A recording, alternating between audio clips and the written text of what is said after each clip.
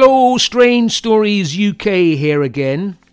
This is part 2 of The Brides in the Bath Murders, Series 3, Episode 17. Please listen to part 1 before listening to this podcast, otherwise it won't make a great deal of sense. Anyhow, we left George Smith, serial killer, in early 1914 after he had committed his second murder, and he had perfected a system of meeting, marrying and cheating his wives, his bigamous wives, out of their money and belongings. He was now insuring their lives and murdering them to make as much money as possible. The next person that we know of that was taken in by Smith was Alice Reville. She was a domestic servant in Woolwich, London, and she was staying at the Royal Oak Hotel in Kinston in Bournemouth while on holiday. On the 7th of September 1914, Smith came to speak with her as she was sitting in the Winter Gardens. They spoke for an hour. Smith told her that he was an artist and owned land in Canada. They arranged to meet later that evening, at the pier at 6 p.m, and they walked and talked until 9 p.m. and arranged to meet the next day, and then the next. Smith told Alice that his name was Charles Oliver James. They met every evening until Alice had to return to Woolwich on the 15th of September. On the 11th of September, Smith had asked her to marry him, and Alice agreed. They decided that they would pool their money and open an antique shop near Crystal Palace in London. Alice had about £70 and some furniture, including a piano that Smith asked her to sell. When Alice went back to Woolwich, Smith told her that he had found lodgings at Plumstead Common and that he had arranged for them to marry at the registry office in Woolwich for the 17th of September by special licence. They continued to meet each other every evening before their wedding day. Alice sold all of her belongings and raised about £14. After they married, they left Woolwich for their new lodgings at Haffer Road, Battersea Rise, where they had taken 2 furnished rooms for the short term. By the 21st of September, Smith took possession of the money that Alice had raised and all of her belongings in 4 boxes at their lodgings. They had withdrawn her money at the Lavender Hill Post Office, a total of £76 and 6 shillings. And that same evening they packed all of their belongings with the intention of getting a house to rent. A man with a barrow came to take their belongings to Clapham Station. Left luggage. On their way to Clapham Station on the 22nd of September 1914, Smith and Alice walked through Brockwell Park, talking of moving to Canada. Smith said that he had to use the toilet as they walked, a short distance away, and asked Alice to wait for him. He did not return. Alice waited for an hour and then returned to the lodgings. She never saw her money or belongings again. World War I had started as Smith made his way back to Pegler, who was staying at Weston-super-Mare. Smith had asked Alice Revelle's trunk and belongings. He took Alison Revelle's trunk and belongings with him, claiming that he had bought them at a sale. Smith stayed with Edith Pegler at 10 Kennington Avenue, Bristol, for a couple of months, during which time she questioned him about his investments. Smith told her that if she ever interfered with his business, she would never have another happy day. She was never to inquire into his dealings or business again. Edith knew that Smith had invested into an endowment policy for himself, and as she thought he was her husband, she must have felt that it was her business. In early December, Smith told Edith that he needed to have another run around again dealing with a mythical friend that he had invented called the Young Fellow. It seemed that Smith was searching for his next victim, who was to be Margaret Elizabeth Lofty. Margaret was 37-year-old daughter of a clergyman who lived with her mother and 2 sisters at Bristol. Her father was the Reverend Fitzroy Fuller Lofty. He was now dead. Margaret had been unlucky in love the year before, when she had become engaged but then discovered her fiancé was already married. Since that time, Margaret had been employed as a companion to an elderly woman in Bristol. According to her family, she was a quiet, reserved woman who was in good health, although her sister said that she was often depressed. It's not known how Margaret came to meet Smith. She kept it a secret, probably sensing that her family would disapprove of him. She told her family that she was travelling to London to meet with some prospective ladies who needed a companion. When Smith met with Margaret, he was going under the name John Lloyd, and he claimed to be a land agent. Smith and Margaret went through a marriage ceremony to become Mr. and Mrs. Lloyd. Margaret didn't have much of a fortune, just £19 in a savings bank. But before they married, Margaret Lofty completed the form for an endowment policy for £700. She did this on the 4th of December 1914. She lied on the form. She claimed that she was of independent means, she wasn't, and also that she had no intention of getting married, which she was. Smith must have paid for the endowment policy as the premium exceeded the money that was available to her. On the 17th of December 1914, she and Smith were married, both giving their ages 38. Then they both left for London, Smith having booked rooms at 16 Orchard Road, Highgate. At this property, a Miss Heiss was acting as the landlady, and her instructions from the owner of the property was that no one was to be admitted as a lodger without references, as undesirable tenants had recently robbed the house. When Mr. and Mrs. Lloyd, Smith and Margaret, turned up at the house, Smith was very interested in having a look at the bath, which he made the remark was rather small. But they were turned away, as Smith looked so evil in his appearance, and he was unable to supply references. He claimed that the couple had just returned from Canada. What Margaret would have thought of such a blatant lie is not recorded. But anyhow, Smith got very angry and the police were called. Smith managed to find other rooms at Bismarck Road in Highgate, where a Miss Louisa Blatch had rooms to rent, which including a bathroom, which Smith was insisting upon. During her husband's absence, when he popped out, Margaret told Miss Blatch that she did not know of their plans, but they were to go to Scotland for a honeymoon. Margaret wrote to her mother telling her that she was now married to such a sweet man, a God-fearing man. On the same evening as they settled into their rooms at Bismarck Road, this was renamed Waterloo Road during World War I, Smith took Margaret to visit a Dr. Bates, as Margaret was supposed to have been suffering from a headache. Bates said that he asked her several questions but got no answer. Then he asked her if she really did have a headache, to which she replied yes. Margaret had a slightly raised temperature of 100, and she was having a menstrual period, which made it surprising that she was about to take a bath the next day.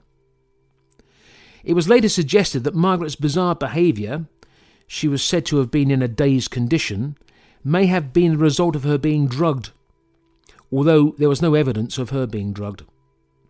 But it's strange that all three women murdered by Smith had headaches just before their deaths, so it remains a possibility that they had been drugged by Smith.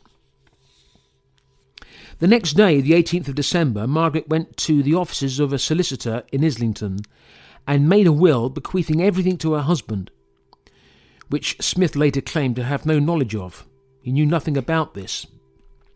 On the same day, she withdrew all of her savings from the savings bank. Everything seemed to be falling into place for Smith. Margaret is insured for £700. She's left him everything in her will. Now it just remains for her to die. That evening, Margaret Lofty took a bath at 7:30. Nobody saw her enter the bathroom, although the people staying at the house heard somebody going up the stairs at the time, but they can't be sure if it was one or two people. Mrs. Blatch was sitting in the kitchen working and heard sounds in the bathroom just minutes after somebody had gone upstairs. She said that she heard splashing and the noise of somebody with wet hands on the side of the bath, and then she said that she thought she heard a sigh. Then she heard the sound of somebody playing an organ in the front room for about 10 minutes. They were playing the hymn, Nearer, my God, to thee. It seemed almost as if they were advertising the fact that the person playing, which we take to be Smith, is there in the sitting room. Then Blatch hears the front door slamming as somebody exits the house. A short while later, Smith knocked on the door, telling Blatch that he'd forgotten his key, seemingly advertising the fact that he was out of the house while his wife was taking a bath. Smith claimed that he'd been out to buy some tomatoes for his wife's supper.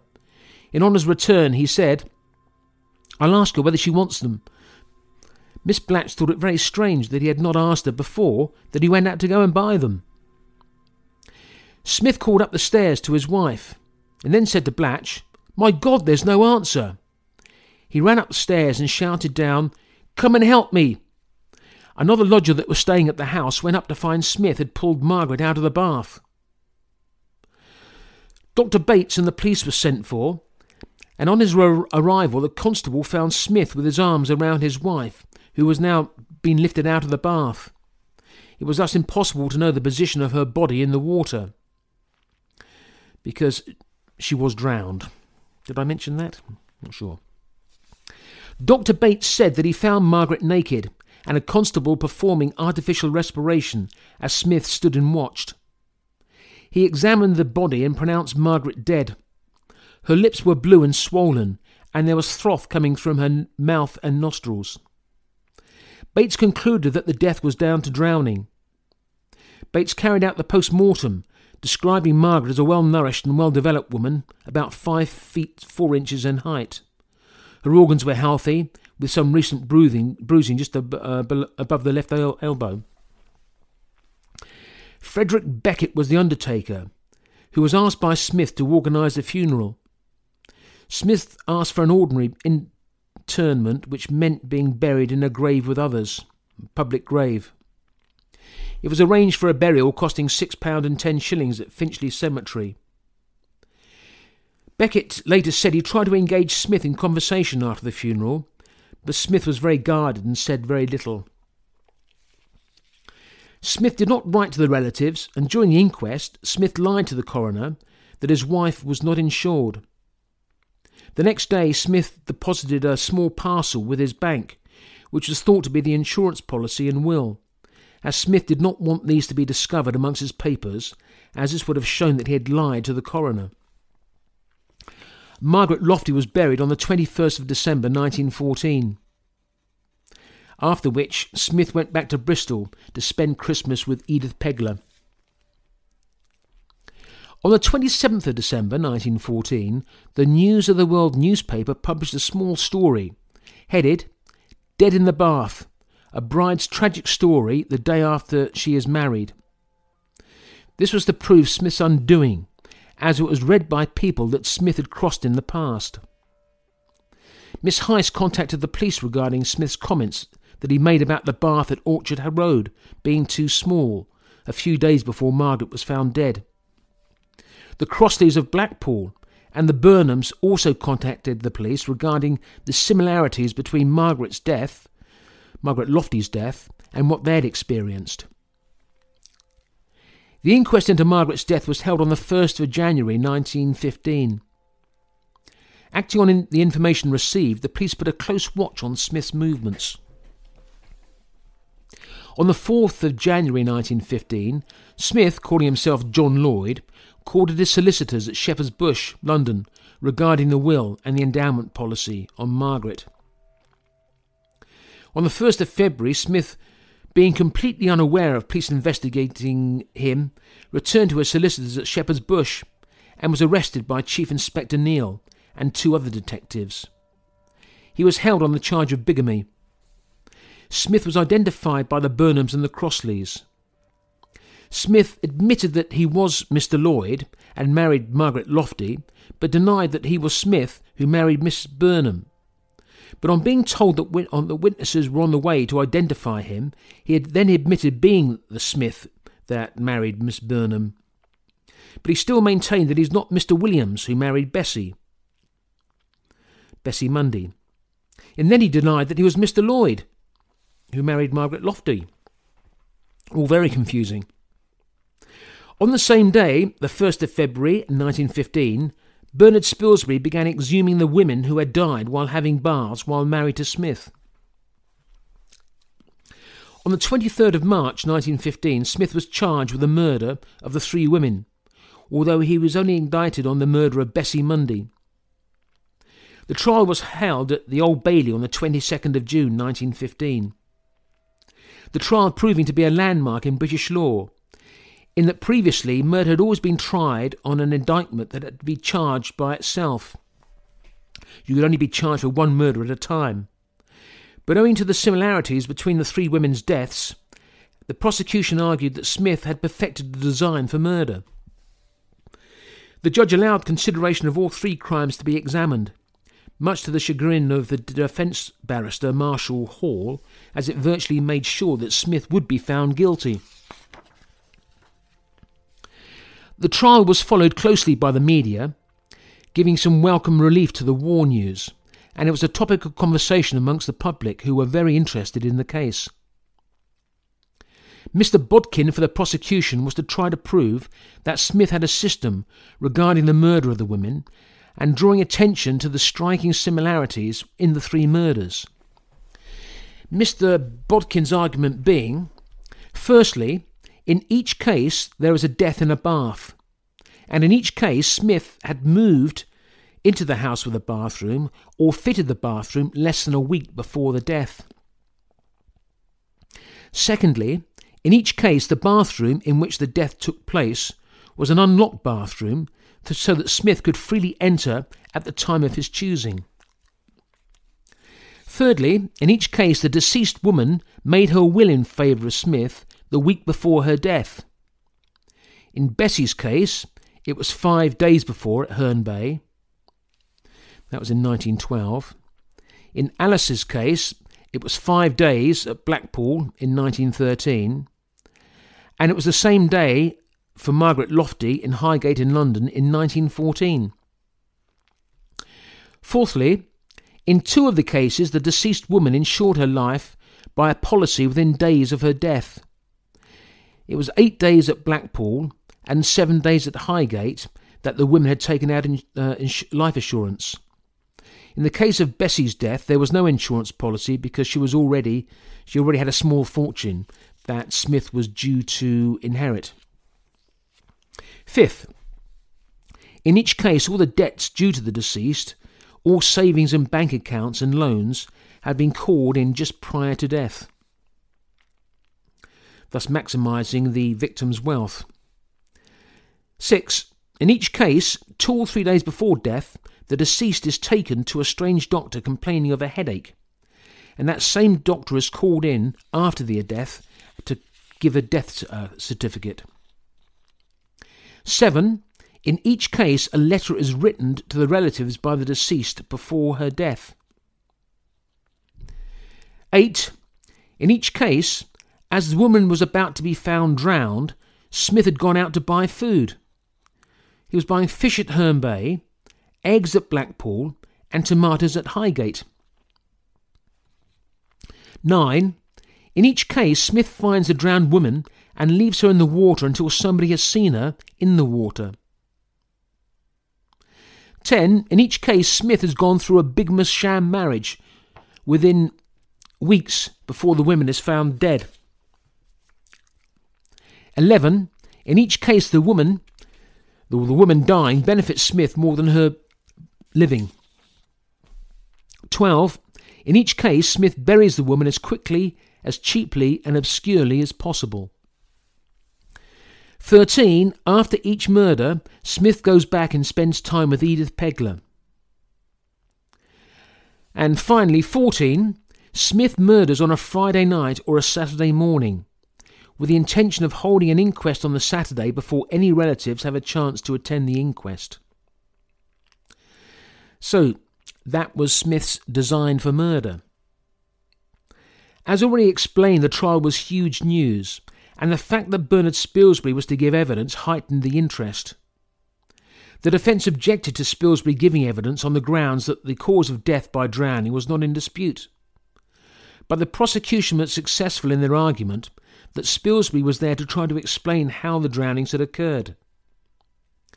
Spilsbury explained in some detail about the exhumations that he had performed on the three women.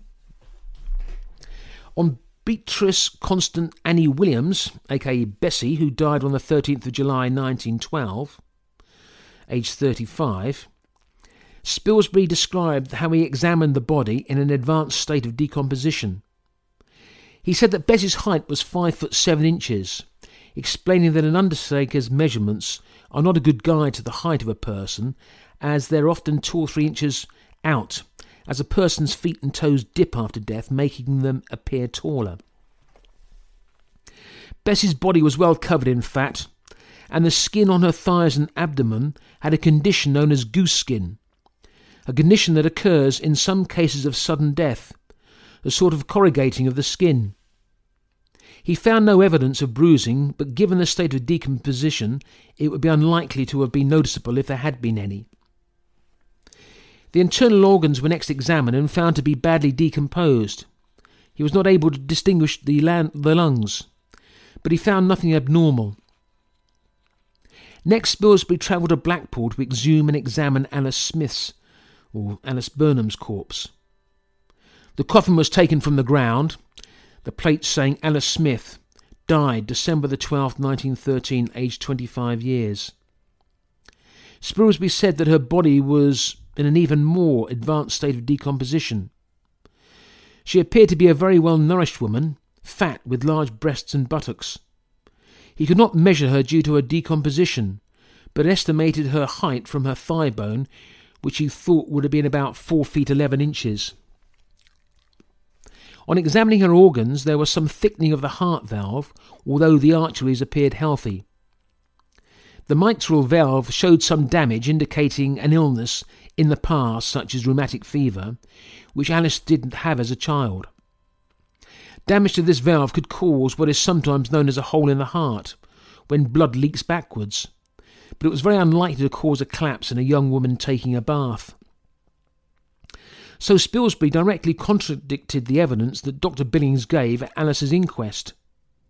Spilsbury saying that he could find no possible reason why Alice would faint or have a fit in the bath. Spilsbury went on that on the 4th of February 1915 he exhumed the grave that bore the brass plate Margaret Elizabeth Lloyd, died the 19th of December 1914, aged 38. On examination he found her to be 5 feet 2 inches and a well-nourished, spare woman. He found evidence of bruising on the arm that seemed to have been caused at the same time by separate forces, caused just before death. Could this be the result of being forced down in the bath?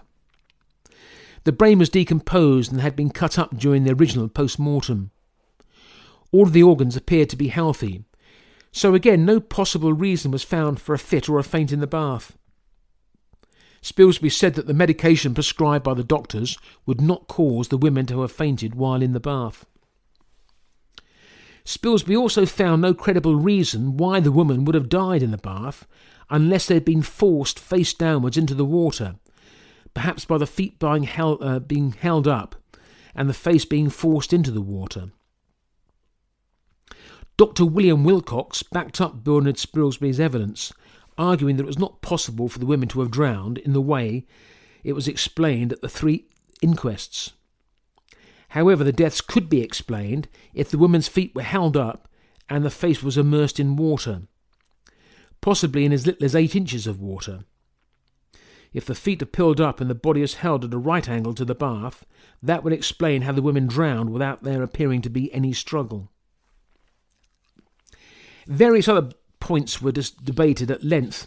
For example, the piece of soap clutched in Bessie Monday's right hand. That was a matter of some debate. Professor Glaister argued that any objects clasped in the hand of a drowning person, such as reeds or sticks, are a safe indication that death was due to drowning, as the person would cling to anything that came to hand to try to save themselves. Bernard Spilsbury did not agree, saying that when consciousness is lost, the soap would drop out of the hand in relaxation. A lot of time was spent debating such points that did not seem to prove anything. However, I do suppose this indicates that trials in law courts in England are thorough and examine every aspect of a case. Detective Inspector Neal was commended by the judge at the trial. It would have been easy for the police not to have made much of an effort in the case of the brides in the bath, given the outbreak of war, and that all the new pressures that were put on the police at the time of war. At the trial, Neal explained how Smith was arrested for false entry on the marriage register at Bath. Neal then had to construct a case against Smith, who denied everything. Eventually, Smith was charged with the murder of Margaret Lofty at 14 Bismarck Road on Holloway on the 18th of December 1914, Alice Burnham at Blackpool on the 12th of December 1913, and Beatrice Constant Annie Mundy at Herne Bay on the 13th of July 1912.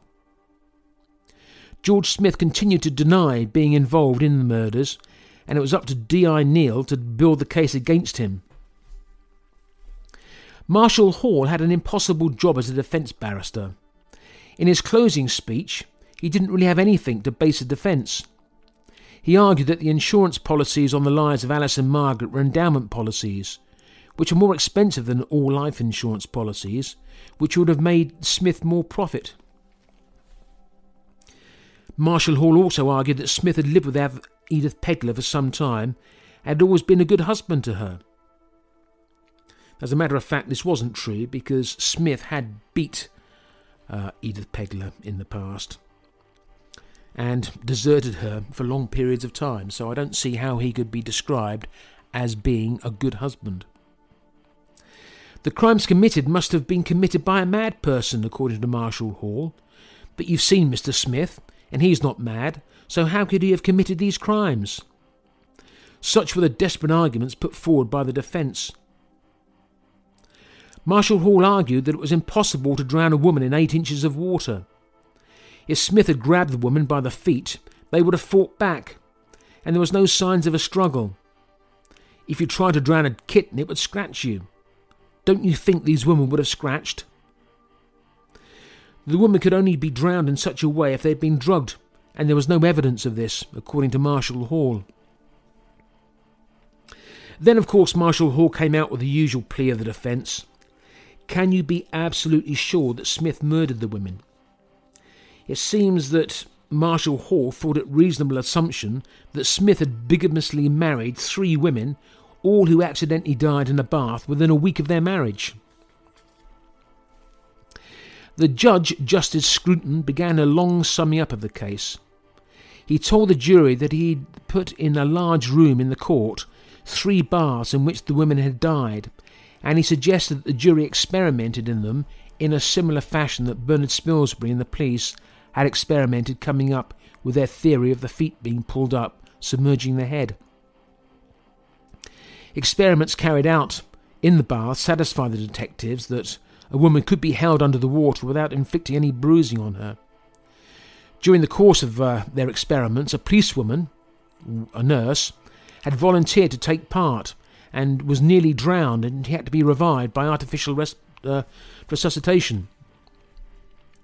The judge went on to explain points of law, spending an age, for example, explaining what circumstantial evidence was, giving several examples which must have confused the jury. It certainly confused me, as he laboured the point so much. The judge did make the point well that in the case of a calculated and cold-blooded murders, it's rare to have direct evidence.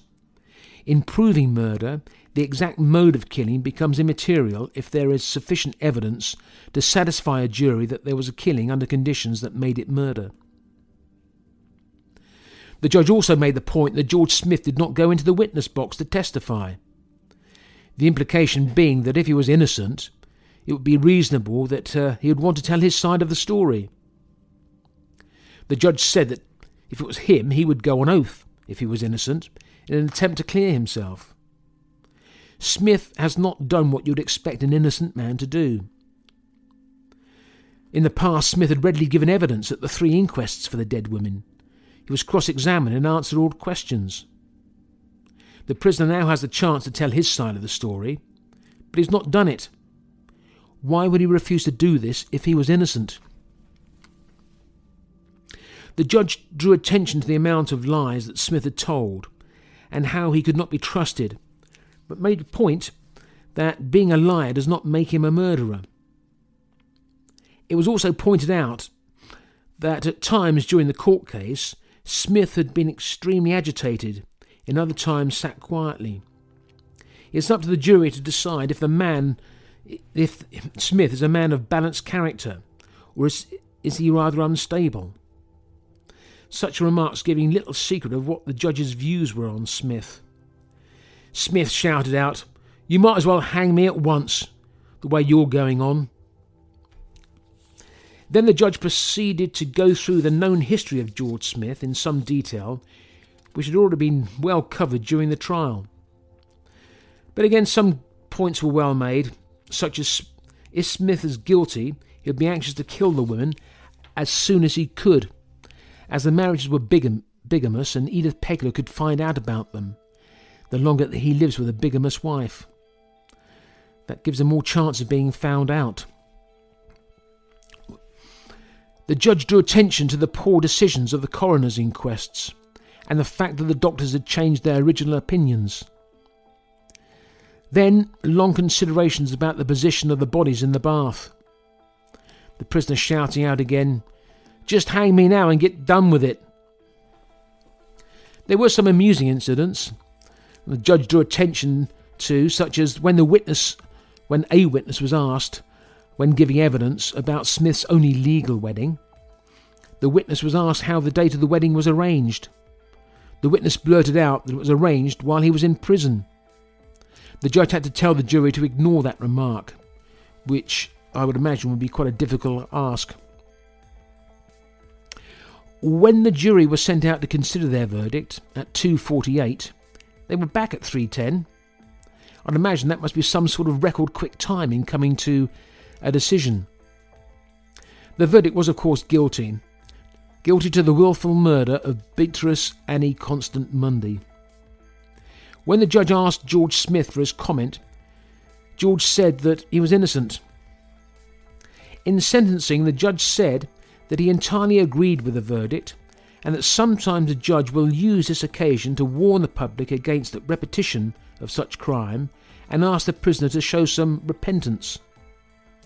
The judge said that he would do neither in this case, as the comments would be wasted on the prisoner and surely no one else would carry out such crimes. The sentence was that Smith would be hanged by the neck until dead, and this was to be carried out at Maidstone Prison, and afterwards the body was to be buried within the precincts of the prison. The judge then told the jury information that had been withheld during the trial. They were told that 3 months before the murder of Margaret Lofty, Smith had gone through another ceremony of marriage with another woman, and he robbed her of £140 within 10 days. And just prior to that, he went through another ceremony of marriage with another woman, who he also robbed of a large sum of money. Smith remained at Pentonville Prison until August the 14th, when he was moved to Maidstone Prison. The last few days of his life were passed in great protestation and constant tears. On August the 9th, he wrote to Edith Pegler and listened to a Wesleyan minister who was sent to comfort him. But he found no hint of penitence in Smith or any sign of a confession. The execution was set for August the 13th. Doesn't quite make sense, that. Must be the 14th. Or 15th, maybe. Anyhow, on the morning of his execution, he was in a state of collapse and had to be assisted to the scaffold, taking 3 times the usual time to get him there. Outside the prison, a large crowd had collected, many of whom were women of all ranks. There was a great babble of noise, but at 8 a.m. a great silence fell in the blaze of summer sunshine, and so ended the life of George Joseph Smith, a male whose love of mastery over women, including humiliation, approached the pathological limit, stealing everything to leave them destitute, allowing their naked bodies to be viewed by strangers, However, his main objective was money. He wanted to make money from them. Well, I've just checked. It was the 13th of August 1915 when George Smith was executed. So the date I gave you about him going to Maidstone Prison was incorrect. So it must have been the 12th of August, I suppose. Anyhow, I'd like to thank you all for listening. I'd like to thank Damsel5 for providing the background music. And until next time, I'll say goodbye. Goodbye and thank you.